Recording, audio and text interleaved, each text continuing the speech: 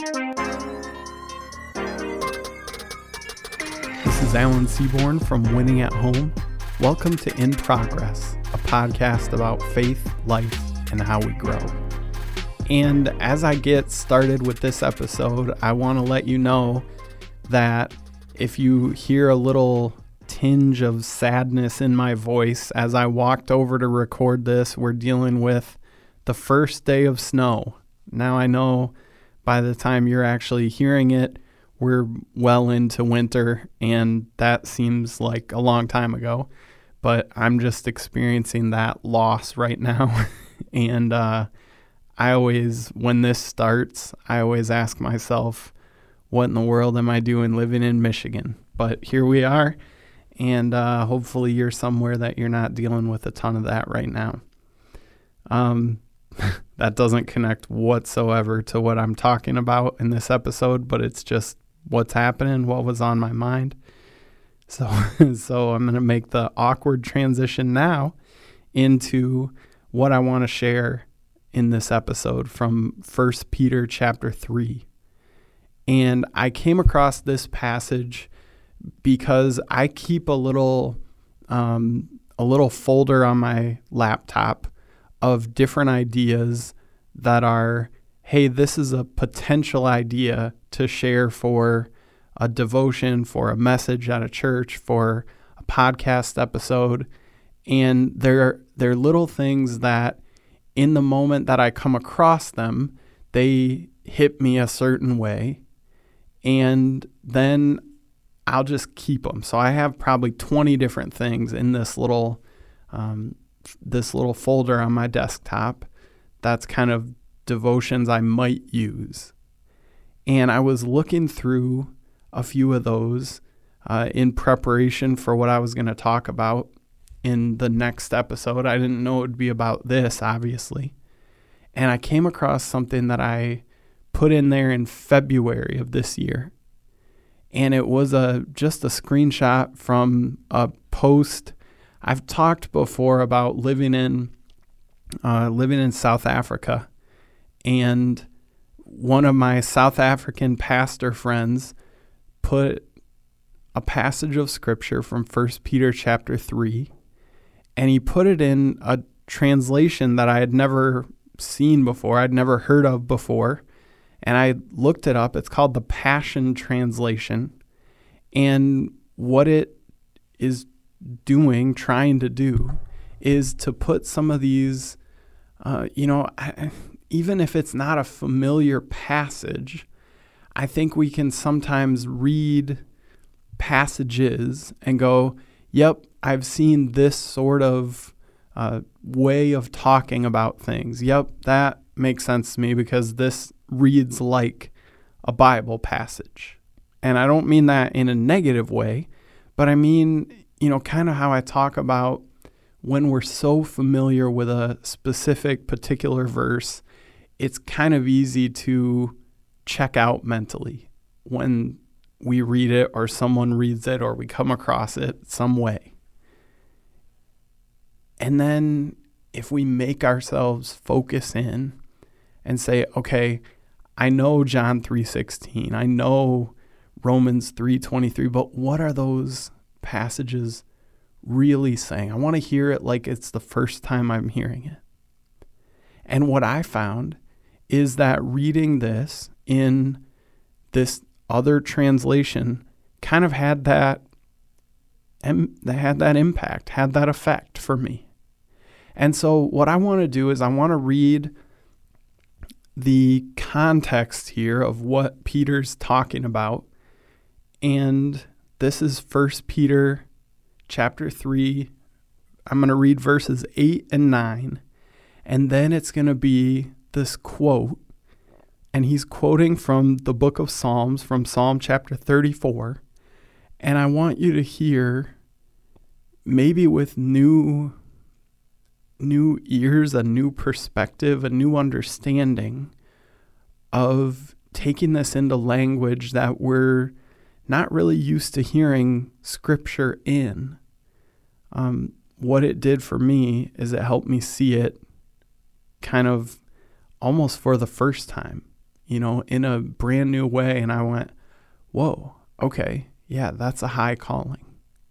So 1 Peter chapter 3, starting in verse 8, finally, all of you, be like-minded, be sympathetic, love one another, be compassionate and humble.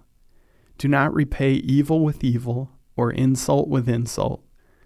On the contrary, repay evil with blessing, because to this you were called, so that you may inherit a blessing. And now these next couple verses are the verse. I'm switching now to the Passion Translation, because I want you to hear with a new perspective, a new twist maybe on some familiar ideas. For the scriptures tell us, whoever wants to embrace true life and find beauty in each day must stop speaking evil, hurtful words and never deceive in what they say. Always turn from what is wrong and cultivate what is good. Eagerly pursue peace in every relationship, making it your prize. For the eyes of the Lord Yahweh rest upon the godly, and his heart responds to their prayers, but he turns his back on those who practice evil. Now, as Peter here is quoting from the Psalms, it makes sense that we see this is an idea that really goes through a lot of, especially Psalms and Proverbs, talking about the reason why it's important to be faithful, to be obedient, to do things God's way. It's connected to God's blessing. And going away from that path is connected to, as the psalmist says at the end of this line, he turns his back on those who practice evil. And so there's often this dichotomy. But as I read through that, and as I, in different language, in a way that we're maybe not used to hearing Scripture talking about this life transformation, this life change that God has done, continues to do, and wants to do in our lives, it really gets up in our face about some of this stuff, right? Whoever wants to embrace true life and find beauty in each day must stop speaking evil, hurtful words and never deceive in what they say. Always turn from what is wrong and cultivate what is good. Now, I want to not necessarily break down each of these lines and talk about what that looks like, but I do want to kind of talk a little bit about the bigger concepts here, because the psalmist is talking about the importance of not speaking evil, hurtful words or deceiving. And so this is obviously talking about what we say. And I've spent time talking about this before, and I'll continue to talk about it in the future, because we know that what we say impacts our relationships with people around us. And when I started thinking about how good of a job I do at actually trying to practice this all day, every day, I found that, I'd say I do a good job most of the time with most of the people in my life, that I avoid speaking evil, hurtful words, and I avoid deceiving in what I say. But it can be easy when, and when we're tempted to do this, we feel like we have good reason, good justification. Hey, I'm tired, or hey, my back is hurting today, or hey, I'm dealing with 10 different things, and I just really, if I'm honest, I just don't have time to deal with whatever this new thing is that this new person is bringing to my attention.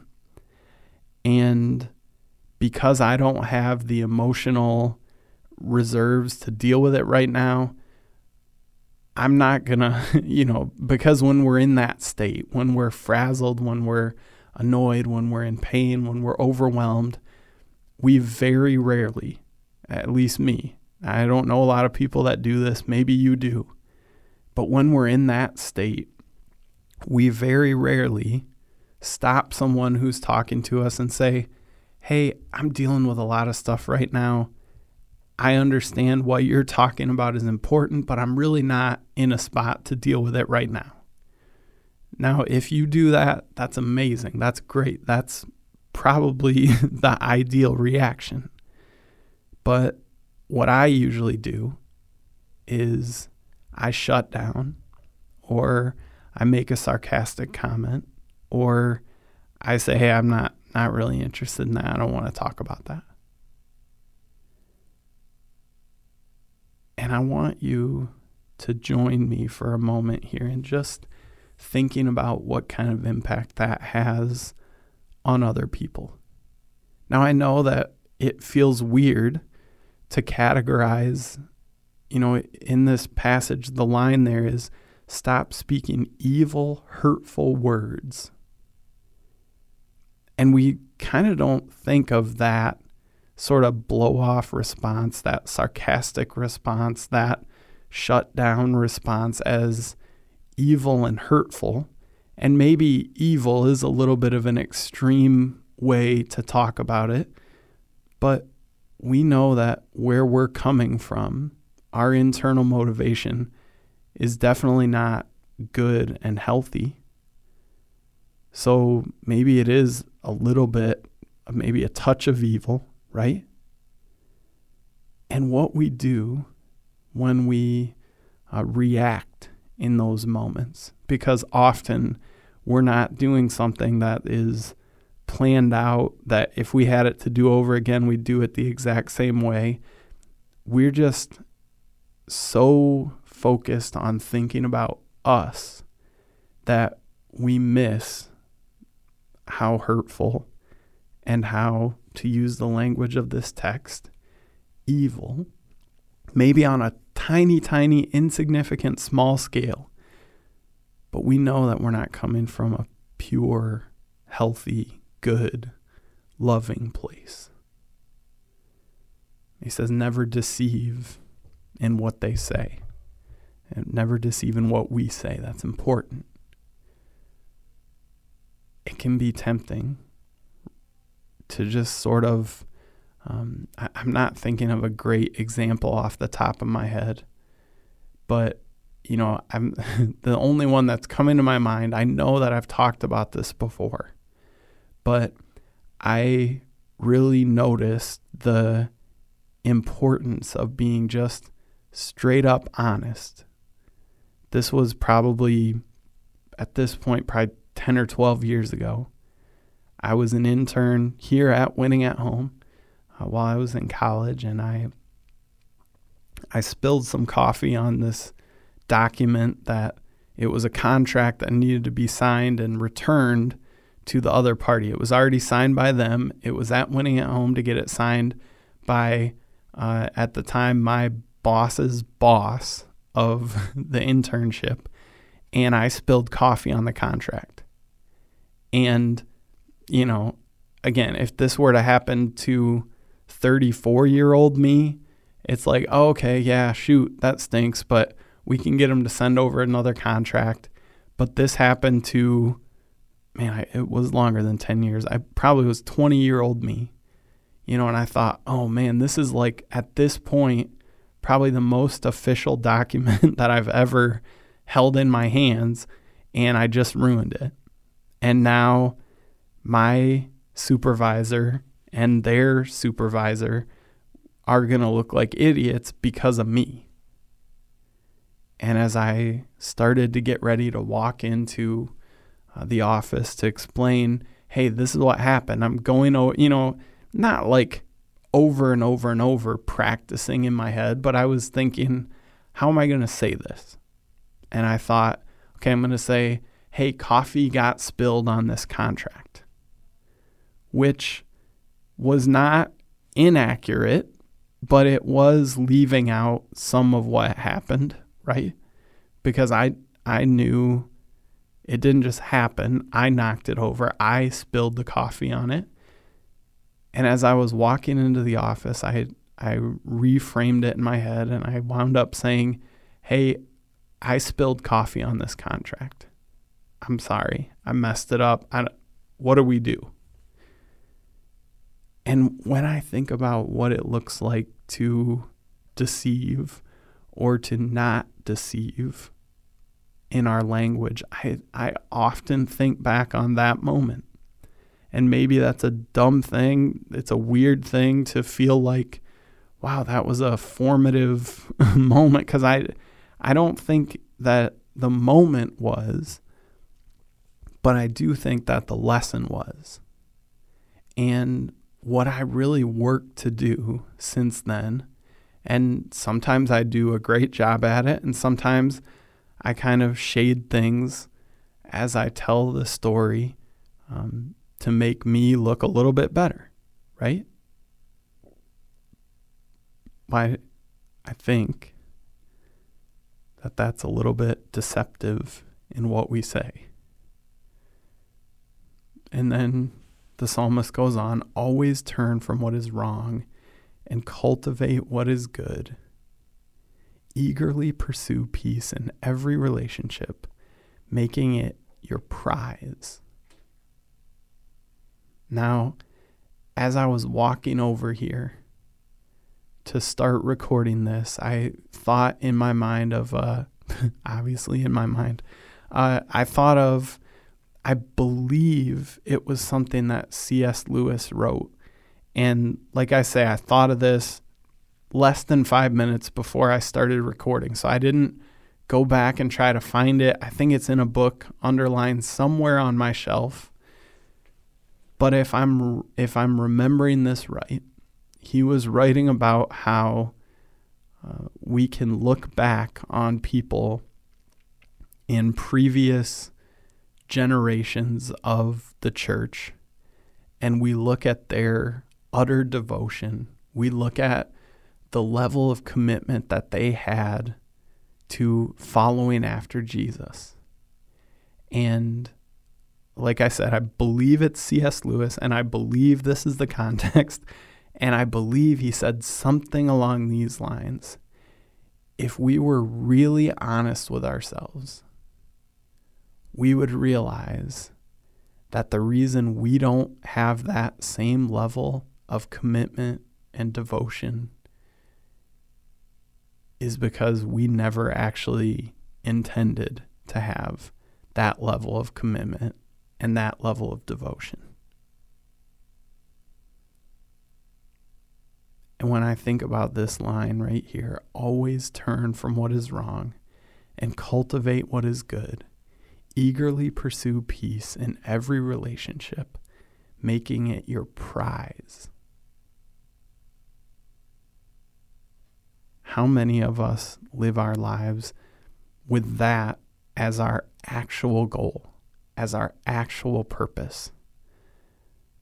Like I said earlier, I do that sometimes with some people, but I certainly don't make peace in every relationship my prize. I certainly don't always turn from what is wrong and cultivate what is good. So this happened yesterday, and it's a dumb, minor example of just a small way that this shows up. I've mentioned to you before that I like to collect basketball cards, and I like to buy and sell them. And, the NBA season, as I'm recording this, is in the early couple, I think we're 2 weeks in or something like that. So by the time you hear it, be a month and a half in, somewhere in there. And at the beginning of the season is it's high time for buying and selling because there's so little data to go off of. So if somebody has a couple good games, everyone's trying to buy their cards. If someone has a couple bad games, everyone's trying to move on to the next guy. Okay. And so I listed some cards for sale, and I had a guy get in touch with me who was really pushy and really aggressive and really lowballing me on some stuff. And, I was like, hey, thanks for the offer, but I'm going to pass, And he just kept coming at me, really aggressive, really pushy. And he's like, hey, if I buy this, I need to still be able to make money, And I was telling Annalise, we had lunch together yesterday, and I was telling her, this is this guy saying this, and he's kind of annoying me. And I'm about to respond, by saying, dude, I don't care. I'm not your business partner. I don't care if you can make money again off of these cards, and just kind of a couple other things I was going to throw in there too. But we talked about it, and she's like, oh yeah, you should definitely say that. And I said, yeah, what's been kind of holding me back is that it's not coming from a good place in me. Like, it would make me feel good for a second, but it would make me feel good for a second for all the wrong reasons. That's not who I want to be. And I don't tell that story to say, look, Annalise was trying to make me do this. I wanted to do it. But I just felt this little holding me back of going, that's not helpful. That's not, I wasn't thinking about this verse. I'm not going to act like I was. But in the language of this verse, that is not turning from what is wrong and cultivating what is good. It's not eagerly pursuing peace in every relationship and making it my prize. And like I say, that is a minor, dumb example. And maybe you go, I'm not even sure it would have been not okay for you to do something like that. And I'm not saying it would have been wrong or would have been whatever, but I'm saying what I see in me in those moments is my motivation is I want to say something that's going to stop this person from acting the way they're acting, from saying what they're saying, from doing what they're doing. And I'm trying to bother them. I'm trying to break through whatever it is that's not letting them understand what I'm trying to say. And I'm trying to find that line of enough of a jerk that they can tell I'm serious, but not enough of a jerk so it does any kind of long-term, this, obviously I'm online, so this username hates my username, it's whatever. But what I see in me in those moments, it's not coming from a good place. And I've talked about this before in the context of, I'm pretty sure it was sarcasm, where when we're saying or doing something, we know when we're doing it in a lighthearted, joking, having fun kind of way. And we know when we're using sarcasm to kind of hide the truth or to communicate part of the truth. And I think in our little moments of interaction, when it's even as insignificant as some random guy trying to buy a basketball card, we have a chance to practice what it looks like to interact with other people, pursuing peace, making it our prize. And I want to encourage you, maybe for you, it does need to start with your online interactions. I think when I recorded the episode on technology, I talked about the idea that pretty much all parents are worried about their kids being bullied online, but very few ever think, well, I hope my kid isn't the bully. Maybe instead of that being about kids, maybe that needs to be about you. Maybe you need to reevaluate some of the emails that you send at work, some of the things that you post on social media, some of the ways that you're interacting with people where you understand that there was no part of my motivation here that was pursuing peace, that was prizing peace. But maybe instead of it being in that category, this online interaction, maybe it's the people that you're around, that you're closest to, your spouse, your kids, your parents, your siblings.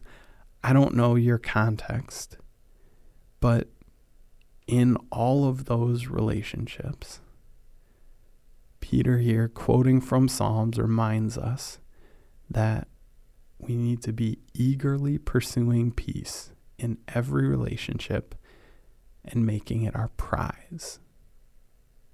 It's so easy in the moment to forget about that. It's so easy in the moment to honestly not care about that. But what God is inviting us into here is where our priorities and His don't line up. What He's inviting us into here is to make some changes. And as I'm reading through this, I'm thinking of some of the things that I need to do differently. As you're hearing me talk about this, I'm guessing you're experiencing the same thing. So let's all go and live differently. Because if we were to truly pursue peace in every relationship and make it our prize, the way we think, the way we speak, the way we act, all those things are impacted. Let's go and actually pursue peace.